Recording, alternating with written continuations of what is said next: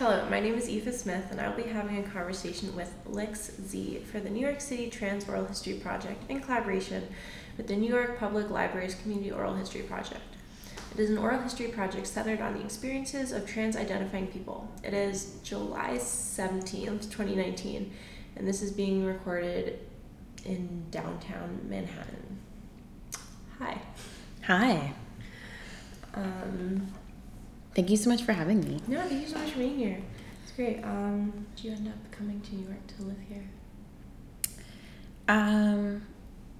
I moved here when I was 18. I got a scholarship when I was in high school to go to school here. And I stayed here for about 5 years. And then I lived in Oakland for 3 years. And then I just moved back actually in December. Yeah. Well, were there any cool communities, organizations that you're involved with during your first 5 years in New York? Oh my God. Wow. I was always really excited by everything that was happening at Blue Stockings. That was a very important place for me. And that's where I learned about letter writing and Black and Pink. Also DIY spaces like the Silent Barn, and taking workshops there. And I remember I did a hacking workshop. That was really amazing. Shows and seeing queer performers and queer bands. That was a really important place for me when I was there. You're in a band, right? Yeah, I am in a band. I'm in a band called Telepathic Children. We're a devastating gay disco punk band. We formed in Oakland, California after Pride 2018. We just recorded our first album called FTP Gay. And just had our first music video. And yeah, it's really funny. We had our first band practice last year, and then we went to a trans play party after, and we were just in the post-Pride, desperate momentum for creativity, and we were flirting with everyone by just talking about our one song that we just wrote an hour before the trans play party in San Francisco. Yeah. That's so fun. How did you end up moving to, or why did you move to Oakland?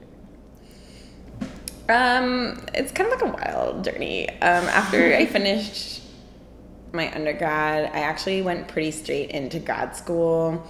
And I got into a PhD program in Providence between Brown and RISD, and then I dropped out after a year. And then I still proposed a project to do over the summer in Berlin. And so I went to Berlin for the summer, and I came back, and I got kind of low key kicked out, and then so I came back to New York for a little bit, and then there was a lot going on for me personally at the time, and then I just needed a break, and I went out to Oakland for just 3 months, and then I ended up staying for 3 years. I started working. I was working in education in New York, and then when I moved to Oakland, I started working full time as a high school teacher in Oakland public schools. And so once I started working in the school that I was working at there, I just felt very invested and dedicated to the community and staying there. So, and yeah. Cool. Do you want to maybe talk about, what it was like working as a high school teacher, and also I think you said something about doing activism, related to student representation and stuff like that? Oh yeah, totally. So there's actually a lot happening right now around the Oakland public school system and teachers unions. A lot of that is kind of centered around teacher capacity, and that reflects actually a lot of the pressures that are coming from the state and legal systems around documenting and supporting students with individualized education plans, which basically says that a student has a particular need, and has a lot of it's an extremely elaborate legal process to make sure that the student is receiving all the accommodations that they need, so they're getting an equitable form of learning. And then so as a high school teacher, or a middle school teacher, and you have a class of 30 kids, and say like, so my classes, like 20 students had like accommodations, and that meant like that meant in my lesson plans I had to like submit something that like was accommodating all the students and also had particular accommodations that were specific to each child, and that was being documented. So a lot of the work that I was really interested in is like investing. I was an art teacher, so like investing in like my own like development and creating like art plans and like participating in the education system, so that way like students that had like a wide spectrum and an expansive spectrum of like creativity and needs to support their learning, that I was meeting all of that. So I did a lot of work there, and like there's also a lot of disability justice representation in Oakland, and so it felt very expansive to like collaborate with people that were in education and also people that were looking at other types of like public spaces. So I was definitely interested in that. Also, the school that I worked at, I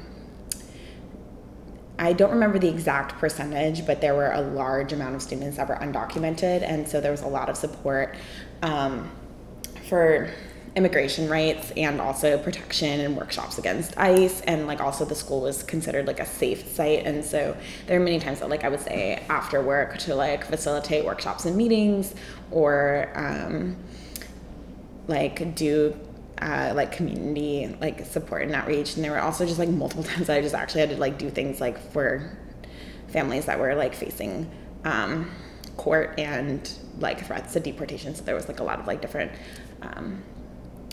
like legal actions that I had to do to ensure that the students would stay in school. It's just, it's all, there's like, yeah. Yeah, sounds like a lot. I feel really grateful. Everyone's amazing that was there at the school, and I love working in Oakland. Yeah, how did, what do I ask next? What about like the queer trans scene in Oakland? I know you talked about a little bit about that yesterday, and it sounded really awesome. Oh my God, wow. Where to even begin with my like overflowing love and appreciation for the collaboration and collectivity that takes place there? I actually ended up staying in Oakland because I started living in like a queer collective house and building like a living space together that was like deeply invested in queer and trans, like opulent living, like just living together and creating meals and coming up with creative projects and listening to each other, and like anything from like dating to like what meeting they're going to for organizing, or it was just, there was a lot of living on like anarchist principles that was like really inspiring to me. So like having that interpersonally like allowed me, I think, to really expand that and like cultivate that care in a much wider sense. I'm honestly like always in awe of how Oakland like holds the community so strongly and communicates like what people need and show up for each other. And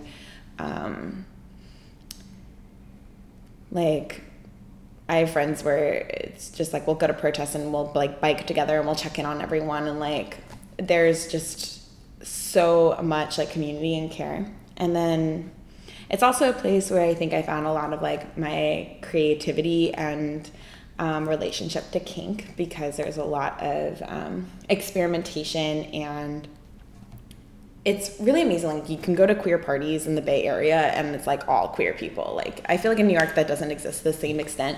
Like you could literally go to a party and it would just be queer people, and I think that is what creates like these possibilities for like dynamic sociality and like new forms of eroticism. So it's like definitely where I like started experimenting with like my own like non-binary forms of like desire and kink and fetish, and also where I started like designing like leather and vinyl fetish wear, and getting interested in like deepening that practice so it was like accessible for all bodies, genders, abilities, and making sure that my practice reflected that.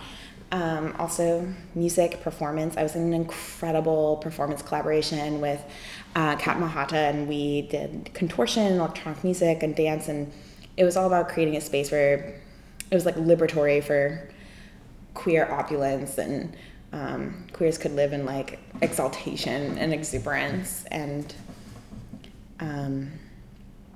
And I feel like all of the queer art that is produced in Oakland is like about creating spaces like for QT for people of all abilities, for making sure that people are included and people are like able to somewhat survive on their creation and participation in the community. It's incredible. That sounds awesome. Could you say more on like kink and like you talking about like public sex and stuff like that yesterday? Oh, okay. So I definitely have a lot of exhibitionist tendencies. I want to frame this in that I deeply, deeply thank the people that make sure that there are queer anarchist spaces for the community and for gathering. Like the U-Haul party that happens every year at Pride is the result of an enormous dedication from the community like every single year. And I want to say their names, but I'm not sure whether or not I should on this recording. But there are many people to thank, and come find me if you want to talk more about that. But there's this U-Haul party that happens every year at Pride, where the U-Haul is parked on the edge of Dolores, and then there's always like queer DJs and bands, and one of the things that happens every year is like there's public sex on top of the U-Haul, and I feel like that happens in this way that is like, it's so fuck you to like policing and surveillance, and it reroutes like the architecture of the space and like takes something corporate like Pride and makes it into this like temporary autonomous zone of like queer exuberance and desire and pleasure, and it's I'm like deeply interested in public sex in both like the queer community context, where it's like what a gift it is to like have public sex and be in a queer space, and also like rerouting places that are sometimes risky, or like the risk for pleasure is high, and like thinking through like how to hack into the city or the planet in a way that can create pleasure in that space. I love exhibitionism and public sex. Cool.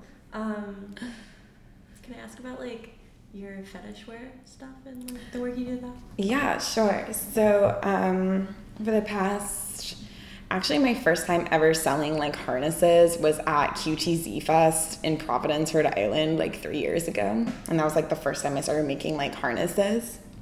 And they were actually like, I feel so bad. They were like not even like pullable. Like you couldn't even like really, really use them. Like they were just like, I was still developing construction techniques. And I spent like the year after that, like thinking through like, what are the limits of the body and what can I construct that explores that limit, like where the body begins and ends. And so all my construction has like greatly developed to be something that is like strong and like engages with the dynamics either between someone like fucking themselves or maybe like intimately like moving with another person or group of people. And so what I'm working on really right now is creating, now that I have a lot of like the strength techniques, creating leather and vinyl wear that is like not only custom, but maybe even adjustable or definitely adjustable, definitely like expansive. So it's like, that's the full spectrum, the expansive spectrum of like sizes, genders, and abilities. And as being someone that is non-binary, I think what's missing a lot from, and I work in latex too, especially latex and in leather, is that there is still like an intense gender binary in these products, or in this wear. And so I try to think expansively in that direction. And I think what's really amazing about it right now is that there is such an incredible community of leather workers, such an incredible community of like kink and fetish artists and participation, that a lot of conversation happens on like Instagram. So like people can like in real time talk about what they need or what they see and they want to change, or what they like about something, or what like makes them feel powerful. And I think that having actually access to that type of like very like vast network of people across many different places, or like across media. Like we can like share techniques and like share how we make things like more and more inclusive and more expansive. Are there any like physical spaces like that around here in New York, or? Ooh, to be honest, I don't know as much for New York. In Oakland, I feel like I could go to like any leather store, or there was a lot of, basically I'm speaking a lot from my Oakland experience. There was so much like DIY vending, where we could like talk. My friend Maya Songbird, she had this choker fest, and everyone that did like leather and vinyl like came, and we just like talked all day in this like DIY space in Oakland about like how to make this type of thing, or do this type of leather technique, or this type of construction technique. And that was really cool. And I feel like the DIY vending is like definitely a space where people can like get together and talk about what they make and why. There was like an all genders clothing swap, and the person that organized it had a bunch of leather workers like bring their work. And that was also amazing because then people would swap clothes, and I love being like adjacent to like anti-capitalist like forms of exchange like that. Because I like leather is just such an expensive material that thinking through like cost of labor, cost of materials, and like how to create something that's sustainable and accessible for everyone, and create something that's like sliding scale. Like having conversations with people and being in spaces that are invested in like queers and trans people, and not like burners or not like just ravers, it's like it's like thinking about like what are the where is the body, what is pleasurable, and what does it feel like, and how is this accessible. Like it's not an aesthetic, it's like it's a practice, and it's a way of expressing desire in life. That's rad. What brought you back to New York? I actually was going to deepen my practice in leatherware and latex in a program, and then I ended up having to defer the program, and I probably won't be able to do it. So now I get to really enjoy like this new crystallization of my work and practice. And I go between the Bay and New York actually quite a lot, because I still have practices in both places. So kind of doing a little bit of the, I want to say bi-coastal is glamorous, but I'm really broke. So, but I'm trying to balance all those projects at once. You talk about punk. I think, okay, so I've always been really inspired by punk music and hearing about queer bands and tour, and I feel like one of the things that I really am inspired about and seeing friends and community and collaboration is this like deep and community engagement and participation around teaching yourself new skills and sharing skills and making it so there's like new processes and people are supported in that. I think a lot of times like there is this like capitalist track of like, where'd you go to school? What'd you major in? What are you doing with your degree now? Like where, like the emphasis on just like the job and this like formalized training that we are constantly exposed to and hierarchized by is like toxic. And I think all of the learning and unlearning that feels important to me happened in DIY and punk spaces. And I'm really grateful for that, and try to participate and bring as much of collaboration that I possibly can to these spaces. My band recently went on tour in March, and so I was really excited to like go through the West Coast, and we went in like a camper, which was really fun, and met a bunch of other bands and just like learned a lot about like other cities, how they book shows, what their queer communities look like, how they show up for each other. And I think that that's kind of the amazing thing with the punk circuit, is having this like intense, vast network of like people who are interested in participating in community and politics in this way, and like keeping in touch and making sure that like like queer and trans, like opulence and resistance, like is as expansive, as wide as possible, constantly. How have you found the punk scene in New York since you came back? Oh my God, amazing. Yeah, I'm always learning more about it. I think what's really amazing about New York is that I'm currently reading Time is the Thing a Body Moves Through. And I've also been reading actually like a lot of just, I think what's holding, like something I keep thinking about in this book is like how New York is a place that people talk about what it was and they can configure who they want to be through learning about that past. And so I think learning about like the history of punk in New York and the history of DIY in New York and like witnessing part of it, like Silent Barn has like closed down, and like I feel so lucky that I got to witness it before the like real estate capitalist empire shut it down. But I think that like I get to, every time I learn about new bands and like meet new queers that are doing music or art or like resistance or organizing, that I get to learn more about like the ways that I participate and the ways that like I want to continue to show up and the skills that I want to sharpen in order to do that as incisively as possible. Are there any specific places you like to go or hang out that are those type of spaces? Places I like to hang out in New York. I go to Happy Fun Hideaway a lot. And I'm a big fan of nightlife and gay bars. I've always been attached to this idea of infinite night because I think like night is when like pleasure and collectivity get to like fully like aggregate and blossom, and it's just like this incredible like geyser of activity. And like I even think about when my band first debuted, Telepathic Children, we threw this like rave that was like a fashion show. It had like a catwalk. It had like electronic musicians that never performed before, and part of it was just like this newness of like us debuting, our friends doing things that were new, and just being very there for each other. And this like intense feeling of party came from the momentum of everyone like even more sincerely like being who they are and expressing that. And I think that nightlife, and especially here in New York where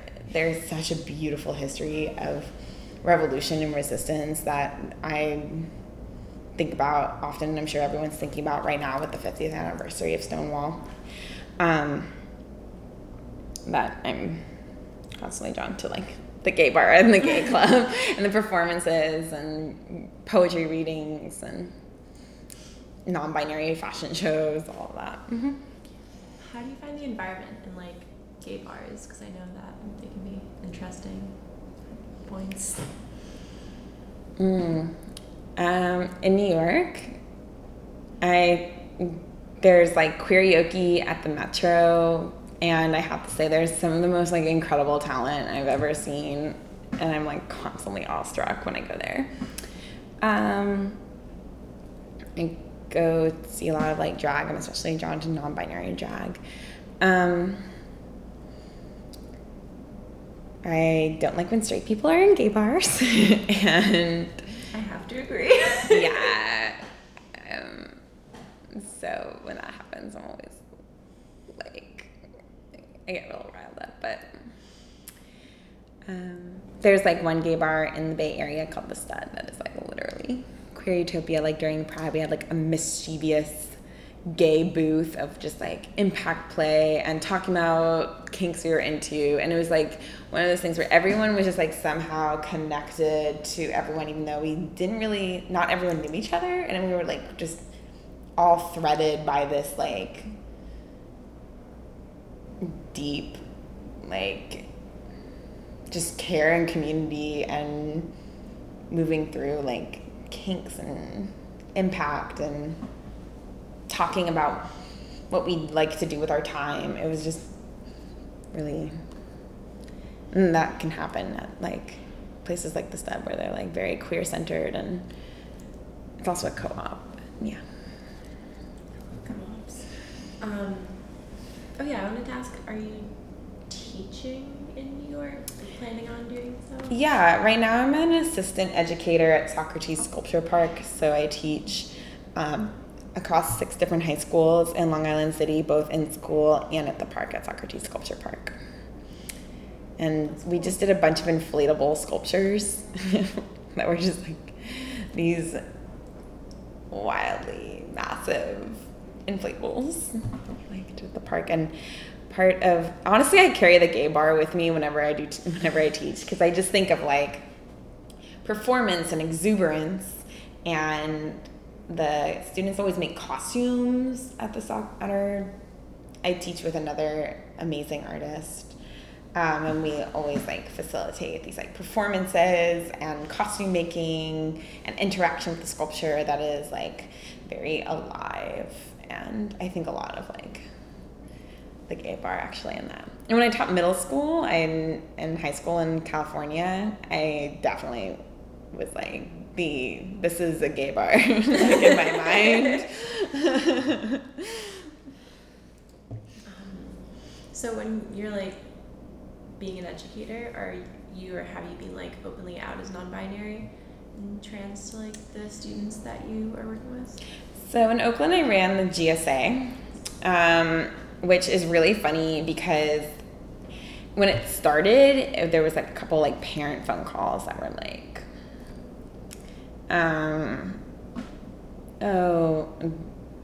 we don't want our kids like all hanging out together in a gay club. And so it actually got shut down, and then the principal was like, okay, like months later was like, you can start it back up again, but you have to let the kids choose the name. It can't be called the GSA. And then so the kids renamed it TTR, Taste the Rainbow, which is even gayer than gay. So I was like facilitating TTR, and in that was a space where I talked a lot about being non-binary, and also I'm always in the process of my own transness and my own like non-binary gender and constantly expanding that. And I love the change. I love relating to people in new ways, and that's what I tell my students too, is that there isn't this fixed point in being non-binary or trans that you're trying to get to. Some people it's true, but some people it's not. That's just not a fixed point, and I feel that way for myself. And that process of relation and change to other people, and like connecting to people over the ways that like we're engaging with the process of our bodies and gender is like an important part. So I talked a lot about that with the students that were in the club. It's kind of funny though, because like I feel like with some of the middle school students, there was like one kid I remember one day that like literally put a placard on his desk that was like, it was like after the meme, he was like, there are 2 genders, change my mind. And I was like, oh honey, like we're gonna have to like, and I was like, come to a GSA meeting, and like asked the other students if it'd be okay if he joined to like talk to him about like so he could talk with his peers about being non-binary and trans, because apparently he felt away, and I just like, this is, you can start unlearning now, like yeah. So how are your general interactions or specific interactions as like a trans educator with students and also like your coworkers? Because I know those can often differ a huge amount. I honestly think that like with my coworkers, there are some that I'm like, I can be as open with as possible. Like there was like one day I literally went to Aunt Charlie's and went to a drag performance, and then the next day like my windows got smashed, and I drove to work, and I was like, oh my god. And I can like tell my coworkers like, this is like my life.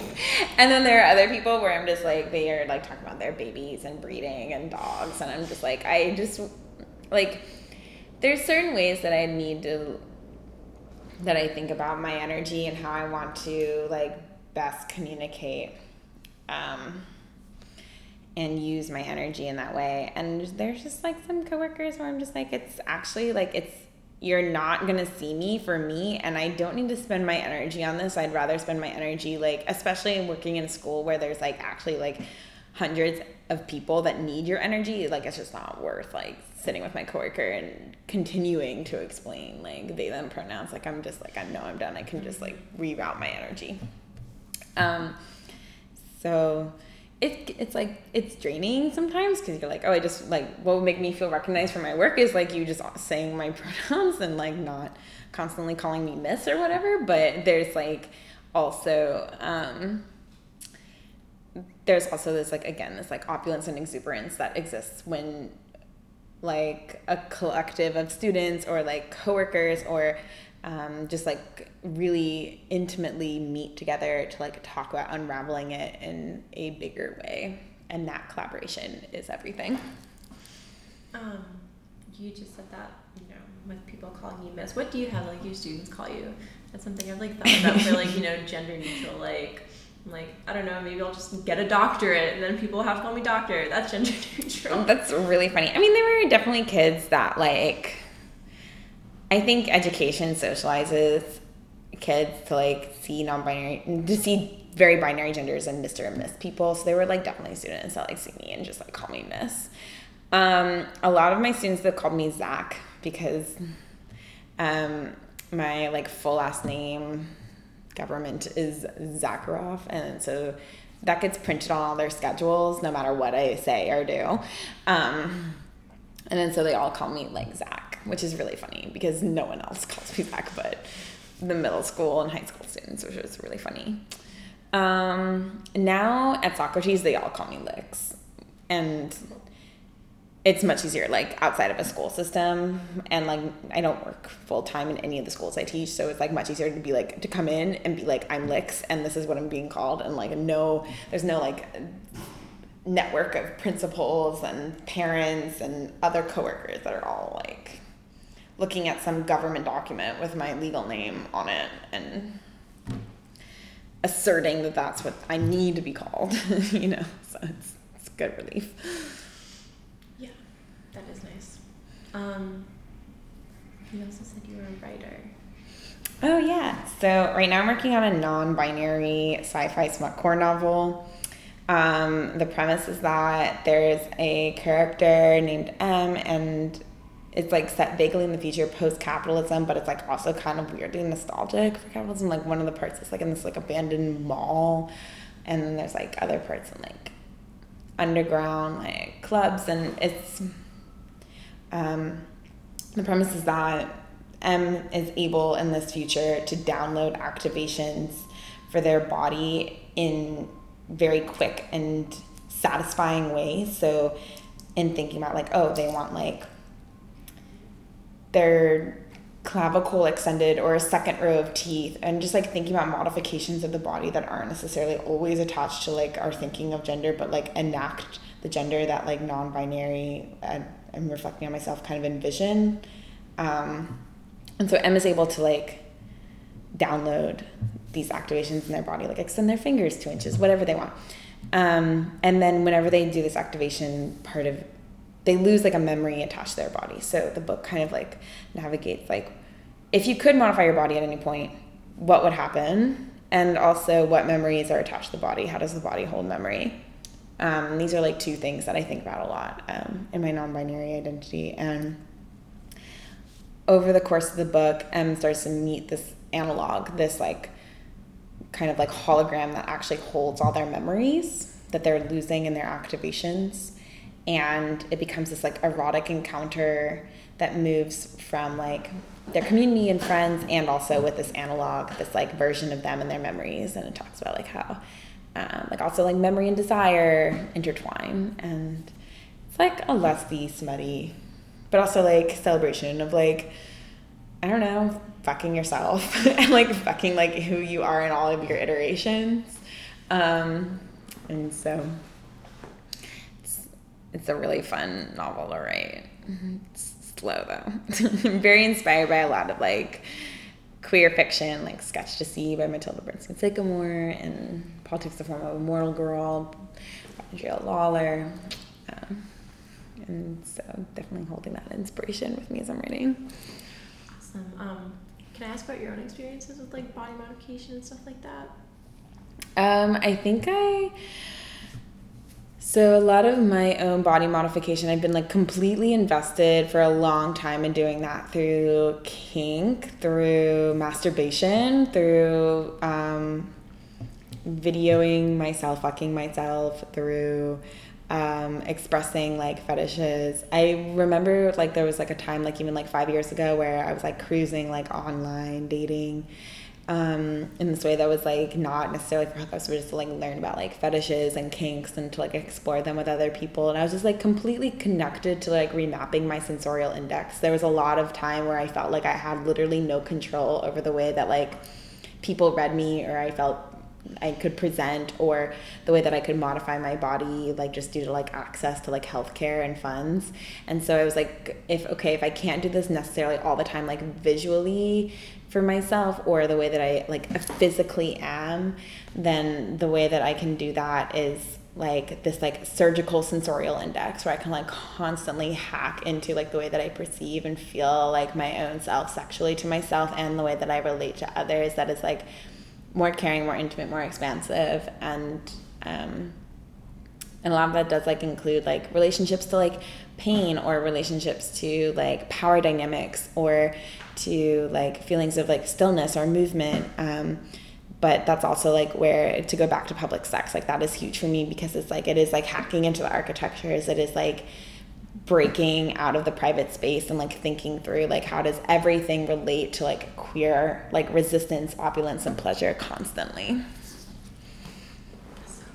Thinking about like public sex and that, like, I've heard of any I don't know if I asked this already. God, I've heard of any anarchist groups or organizations in the city. In New York, I feel like I'm slowly becoming more and more involved. I feel like a lot of my involvement is in like based in Oakland and expansive across the United States. And so, yeah, always looking for ways to continue to participate and help out in organizations. Looping back to writing, you had said you did journalism. How was that?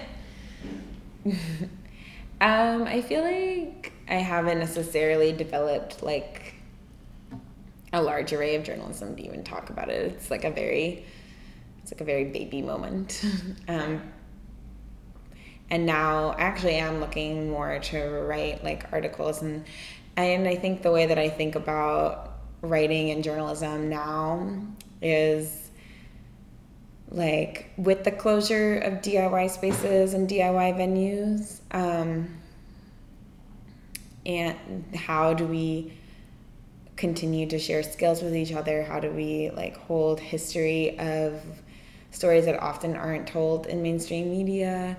How do we like exalt our community of artists and pop stars and bands that we love? And so when I think about like the pitches that I do now for journalism, a lot of them are centered actually on interviews and archival projects, and ways of amplifying the voices of all the incredible people that I have the deep fortune of knowing and collaborating and working with. So that's kind of what I think about journalism now. Otherwise, I'm just kind of, I think when I was like 18, I was like not really sure of the direction that I was interested in at that time. Yeah. What kind of archival projects are you doing? Right now I'm learning a lot about, I think, other archival projects. I have experience doing some like archival projects when I was like in Berlin, like going to zine libraries, and I was really interested in surveillance culture that summer, and so I was like reading a lot about like just kind of ways that like the surveillance culture in the United States was like prefigured by a lot of like fascist surveillance. And so I was like kind of trying to unravel like what that looked like in Berlin, and trying to understand like DIY underground punk, like anti-fascist movements, especially for queer and trans people. And so I was spending a lot of time in like zine libraries. And I think that like zine libraries, and oh my God, there are people who just have like zine archives in their own houses, and I always like go through those. And so self-publication is kind of like what I'm most interested in researching. But as of right now, I can't say that I necessarily have like a very like a full speed ahead type project. I'm more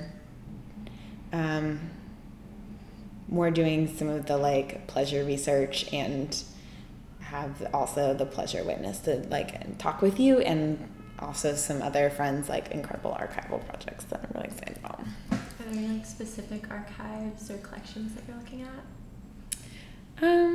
Friends' houses, and yeah, there's in Oakland there's a lot of really incredible libraries that commemorate and hold memory for people. I know to follow up on Berlin. Is there like a good queer trans scene there when you were there? I know you were only there for like a summer, but yeah, there really was. I would say probably. I mean, it may be different since I was there. I did really feel like there weren't as many trans people in queer spaces when I was there. I kept kind of like looking for that, and I didn't necessarily feel like I saw that a lot of the time. But there definitely was like a very vibrant like queer community, and I think what's like very special about Berlin, and again I'm speaking from like years ago, was that they had this feeling of like people were like passing through in a very like committed and engaged way, and there was also like the neighborhoods are so community focused. Like there were like protests, like if like a grocery store that was owned by a family that lived there was closing down, and they'd be like, no, like you can't close down like a grocery store, it's literally been here and these people live here. And like for neighborhoods and cities to be so focused on protecting who lives there, so with like such like steadfast commitment, to me was like very awe-inspiring. And so queer community was very inspiring there, and also just the like dedication to neighborhoods. And like when I was living in New York at the time, I just like never saw anything like that in a place that is like so rapidly gentrified constantly. Yeah. Talking about like Pride a bit.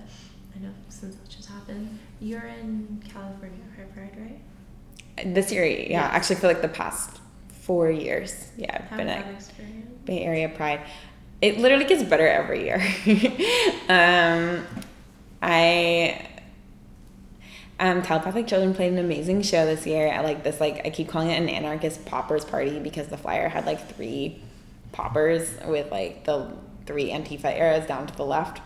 And it was a free Pride party, and it was like a DIY kind of like punk show. And that was so fun just to have like a band that formed like post Pride last year to play the show at Pride this year, and like just get to like witness each other being literally incredible. Like my bandmates are incredible. And I'd already talked about the Stud and the Desire and the Mischief.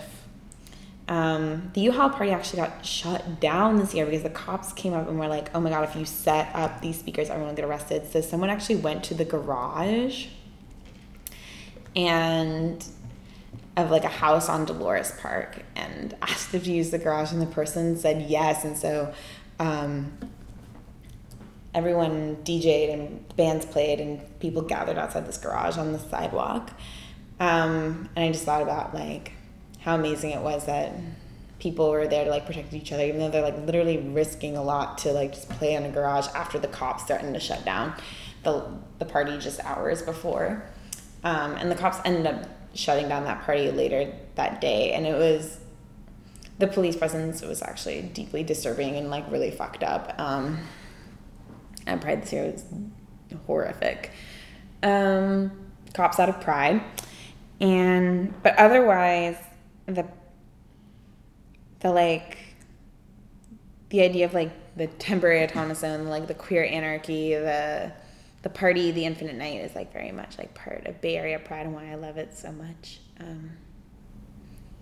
There was like 2 years ago, Kat and I performed like on a gay yacht and like cruised in San Francisco, and I was like contorting in like a mesh pocket. And that's actually the first time that we started collaborating. That was our first show, was on this yacht. And so it's like another project actually that like formed out of Pride. It's very exuberant. Is Kat one of your friends? Yeah, Kat Mahata. is their music project, and then and they do this like hymn to dudes, which is like a major like fuck you to the patriarchy, to white supremacy, and they just did an amazing music video for it, which I recommend deeply, and is another Cancer Sun Leo rising, and has some of the most like beautiful electronic music, and has also just taught me a lot about like the subtleties and intimacies of friendship and how that like crystallizes and flowers around like creating spaces for queer and collective resistance. How's your relationship with like police and cops being? Because I know that's usually not great. So, FTPA cab forever. Oh, definitely. Yeah. Like, have you had any interactions or anything that stand out that you'd want to like share? To be honest, I wouldn't feel comfortable sharing that in this interview space, but Totally fine. yeah.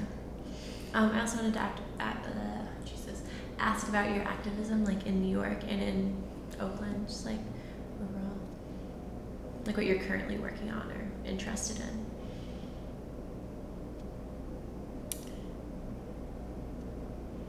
I mean, prison abolition, and ways that I can develop that. Anything against police violence, and the way that police continue to mass murder people of color in the United States.